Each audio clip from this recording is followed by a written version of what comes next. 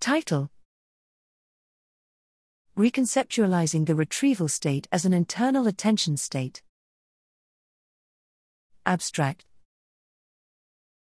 Large-scale brain states or distributed patterns of brain activity modulate downstream processing and behavior.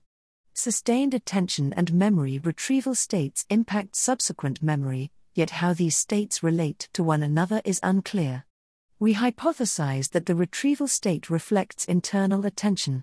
The alternative is that the retrieval state reflects a controlled, episodic retrieval mode, specifically engaged when intentionally accessing events situated within a spatiotemporal context. To test our hypothesis, we developed a mnemonic state classifier independently trained to measure retrieval state evidence and applied this classifier to a spatial attention task. We find that retrieval state evidence increases during delay and response intervals when participants are maintaining spatial information.